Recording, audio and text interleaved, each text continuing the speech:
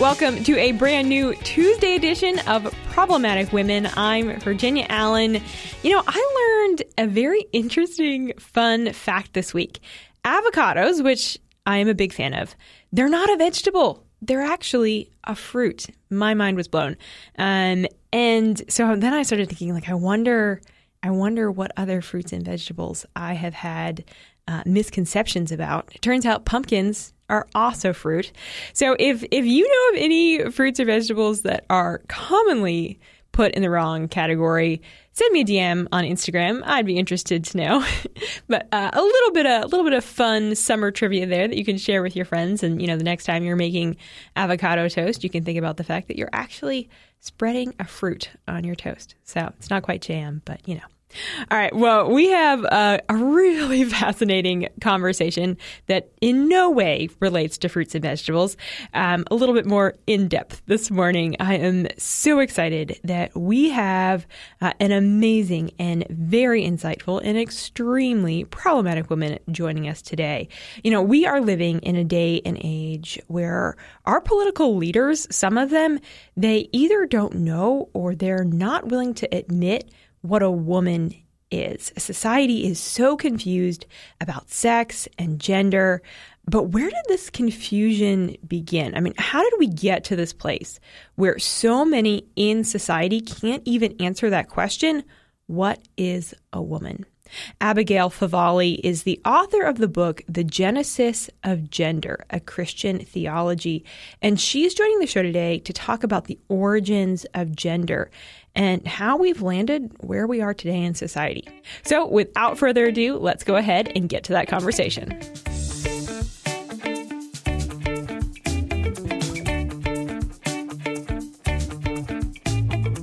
Society is increasingly becoming very confused about sex and gender, and it's really starting to affect every single aspect of society, whether it's education or the workplace. We're hearing so much about this. So that is why I am so excited that joining us today to discuss gender ideology and really the history of where this movement has come from and the Judeo-Christian understanding of what sex and gender is Abigail Favale. She's the president. She's a professor. It's like, oh, wow, I am. You're moving up in titles. Congratulations.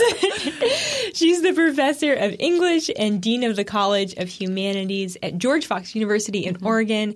Abigail, thank you so much for being here. Of course. Yeah, happy to be here. So I'm so excited to talk about the work that you have done. I want to mention you've written 2 books, Into the Deep and Unlikely Catholic Conversation, and then you've just recently released a book called The Genesis of Gender, A Christian Theology. And we're going to talk a little bit about that in a few moments. And then you've also created this program called Cultivating Catholic Feminism. I love that title, Cultivating Catholic Feminism.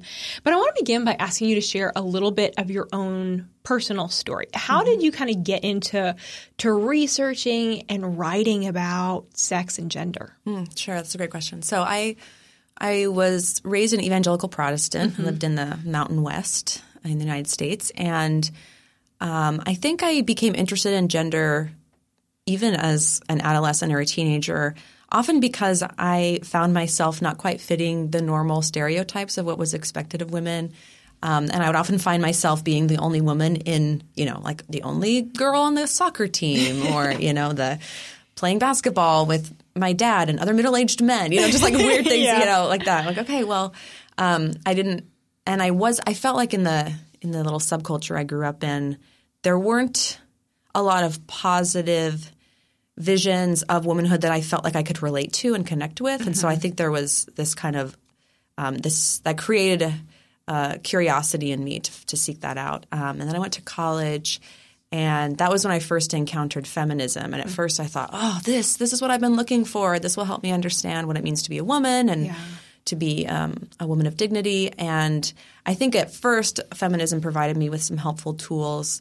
But then eventually I think I absorbed more of a postmodern feminist worldview. Then I went to graduate school in gender theory and feminist literary criticism, got my doctorate.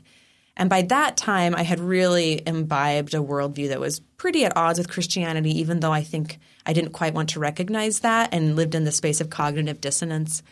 And eventually that escalated into a spiritual crisis. Then I became a mother, and that was like, whoa, this is a lot of things I thought about the world are being upended right now. And then I pretty quickly and suddenly became Catholic, and that prompted a pretty big worldview shift in the first couple of years of being Catholic. And then so since then, I've been trying to figure out, okay, how do I continue to write about and explore gender and sex and womanhood, but from the perspective of a Catholic worldview, a thoroughly Catholic worldview, and also to bring my kind of insider knowledge of feminist and gender theory to benefit the church and society in this kind of moment of debate and confusion. So that's my personal mission right now. Yeah. And you've had a wild journey. I mean, have, yes. A lot to – I'm an extreme person. I'm like – You're all in. One I'm like, or the yes. other. I'm like, let's do this. And then I'm like, okay, just kidding. Let's do this. I feel like any one of those things that you mentioned, we could probably spend a whole podcast just talking about. I know, right? So we'll have to have you back sometime to go deeper into your story.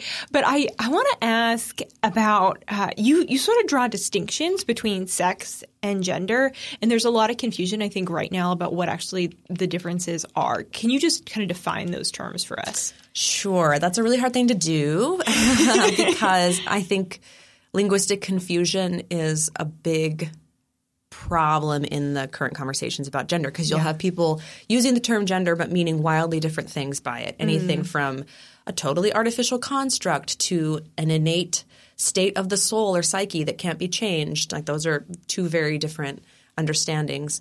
The sex gender split became the term gender originated with John Money, a psychologist in the mid-20th century. He borrowed the term from linguistics, and he used it to name what he saw as this kind of social construction of norms surrounding sex that was completely malleable in the first few years of life. And his story is a harrowing story. You can either Google it or read my book to find out more about it. But second wave feminism took his concept of gender and they used it to name the social and cultural expressions of biological sex that can vary from place to place and time to time. And so that distinction between sex as biological and gender as the social and cultural expression of sex stayed pretty much constant until the late 80s and 90s, when Judith Butler, who was kind of the foundress of queer theory and gender theory, she began to say, well, no, actually sex itself is also a social construct, not just gender. And that opened the door, kind of uprooting both of those words, opened the door for using those terms in ways that are kind of detached from material reality. Mm-hmm. And so that's kind of where we've come to where we are, where increasingly you'll hear people talk about sex as a construct, or the sex binary is not real, but then one's gender identity, one's sense of one's sex as that being something that's real, something that's immutable, and something that has to be expressed and sometimes imposed on the body rather than read from the body. So when you use that title in your book, Genesis of Gender, you're kind of tracing it back to this postmodern feminist roots where this ideology essentially sprouted up, correct? Yeah. So the genesis of gender, it kind of works in two ways. One is the way you just described. I described the development of the concept of gender over the past 100 years. And then the second usage is then comparing that concept of gender to the concept of gender offered in Genesis or in the Christian understanding. So then that's why it's kind of a double meaning, the genesis of gender and then also the genesis of gender. Oh, that's cool. So it's mirroring each other. That's neat.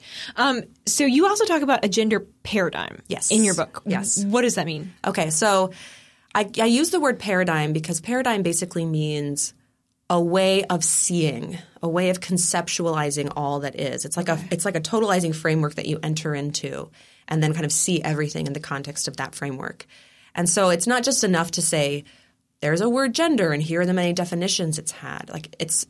That's why gender has become more than just a term. It's actually a worldview. It's a paradigm. It's something that people have entered into, and then it totally reshapes their understanding of reality, their understanding of the body, their understanding of language, of truth, of freedom. And then so I contrast that with the the Christian way of seeing, or the Genesis paradigm. Okay. So neat. So if you would kind of take a minute and maybe paint the differences of, you have the one side that's this very feminist kind of perspective, and then you have this kind of Judeo-Christian perspective. Yeah, I wouldn't even characterize the gender paradigm as feminist first and foremost. I think it's kind of an outgrowth. I call it like an edible offspring of feminism. But I would call it fundamentally anti-realist. Okay. So postmodern might work, but sometimes postmodern can mean many different things. So I think what's really essential about the gender paradigm is that it has it's fundamentally anti-realist, even if the inhabitants of the gender paradigm don't quite realize the anti-realism at work, right? Because you'll hear regularly in activist rhetoric, or just people talking about their own experiences, claims about reality, like, I am a woman. Trans women are women. Sex is a spectrum. Those are claims that are made about reality. They're not saying sex is a construct and therefore we can say it's a spectrum. They're actually trying to prove it's a spectrum, right? So there's this kind of bait and switch that happens where anti-realist postmodern philosophy facilitated this kind of detachment of these concepts from reality, but then people redefine those terms to usher in a different concept of reality and then assert that as real.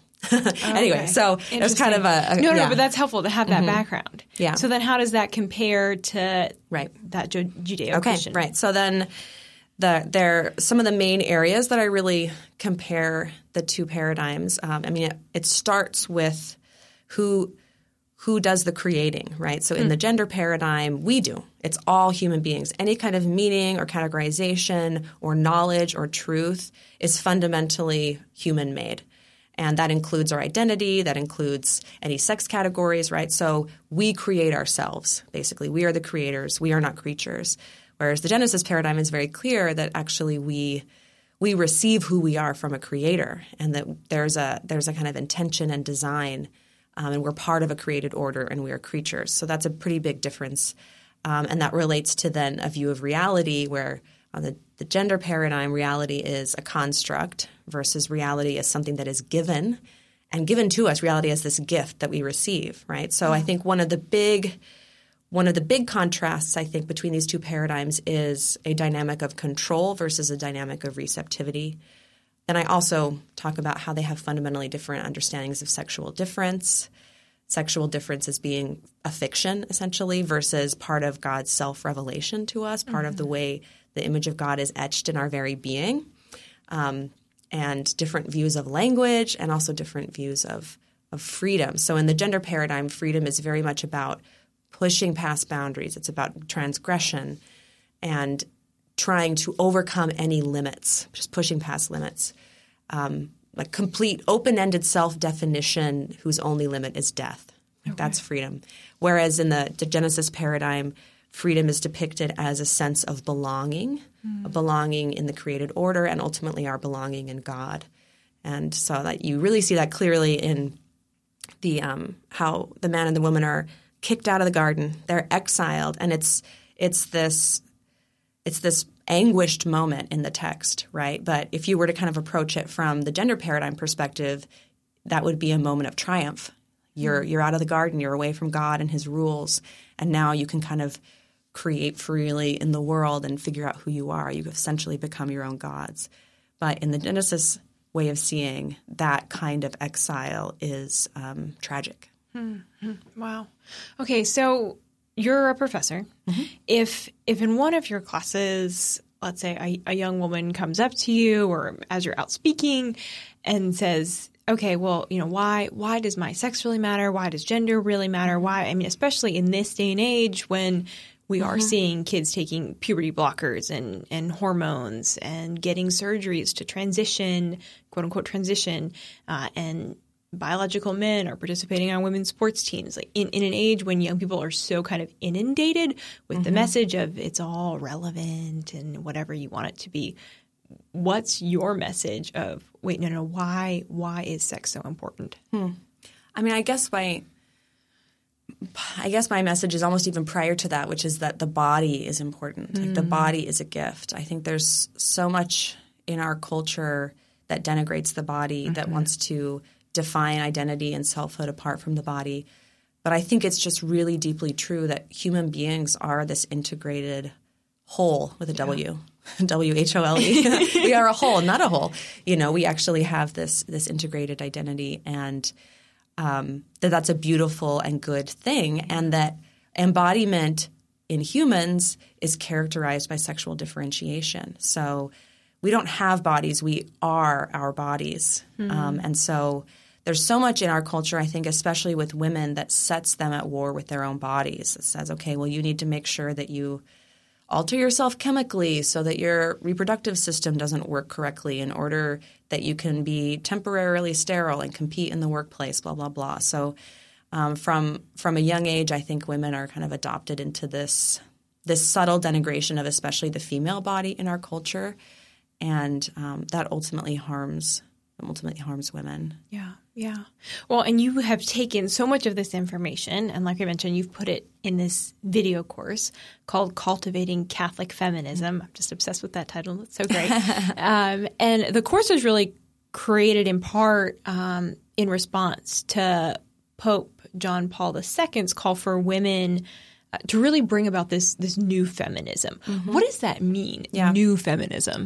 Right. So when John Paul II writes that, I think the full quote is something like, we need a new feminism that doesn't simply replicate male modes of domination, right? So in that, he's also kind of jabbing against the old feminism, one might say, which really just is also obsessed with control and power and domination and autonomy, right? So I think he's calling there for a movement that defends the dignity of women, but that is rooted in a Catholic understanding of dignity in the human person, and that will look quite different than the old feminism, you might say.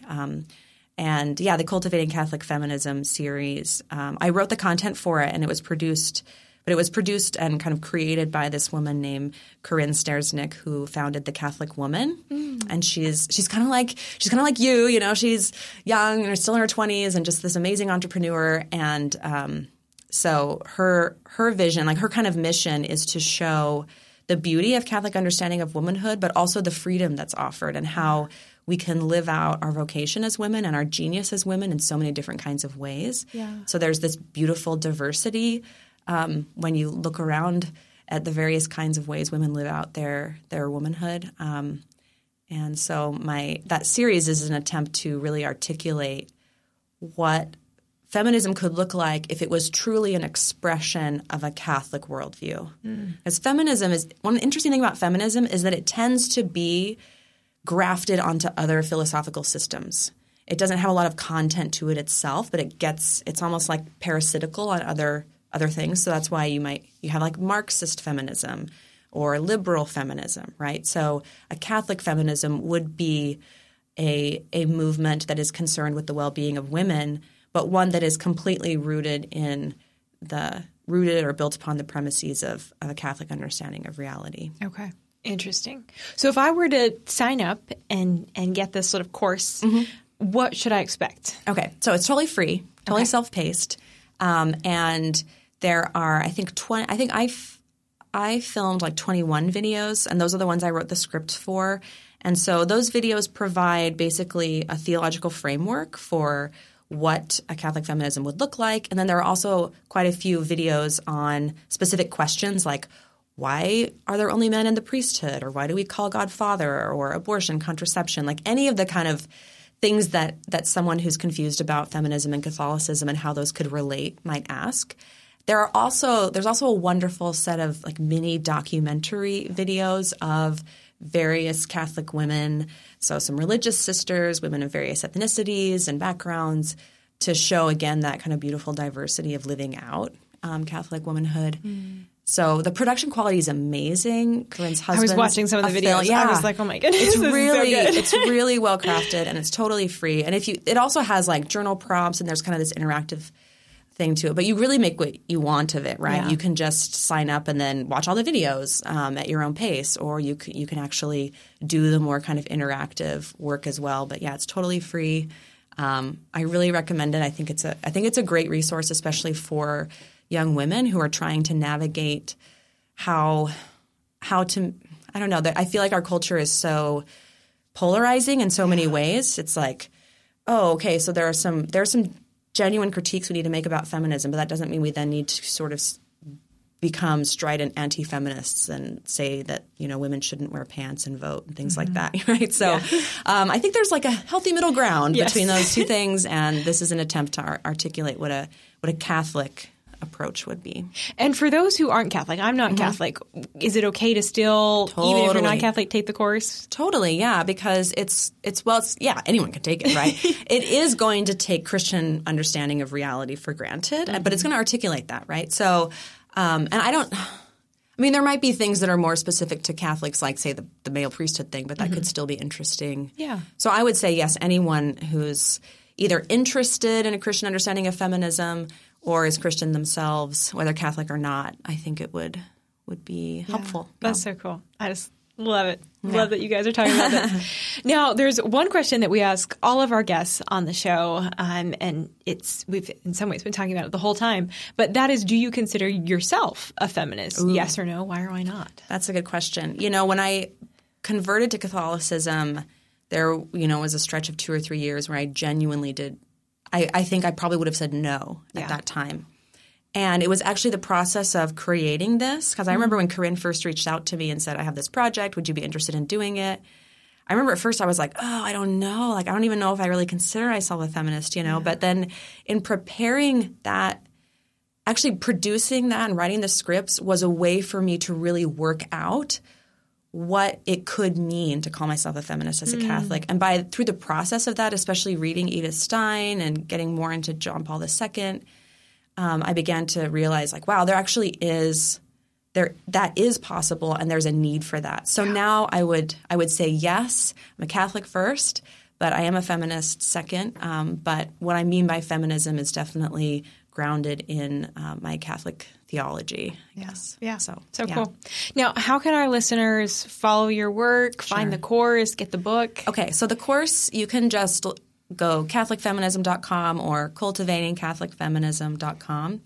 My book, The Genesis of Gender, is available on Amazon or directly from the publisher Ignatius. It's officially out on May 30th, but you can pre-order it now.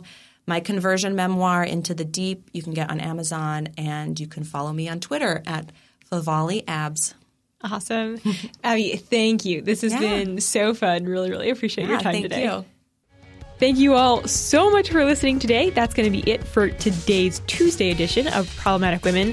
Be sure to join us on Thursday for a brand new edition. And in the meantime, subscribe and share. As conservatives, we need your support in the podcast world. And so we so appreciate when you leave us reviews and ratings on Apple Podcasts, Spotify, CastBox, wherever you like to listen. It makes a world of difference to us. We read every single one of those reviews. We love hearing from you. So thanks if you have done that. If you haven't, please take 5 minutes to do it. It's really, really appreciated. All right, have a great rest of your week, and we'll see you Thursday.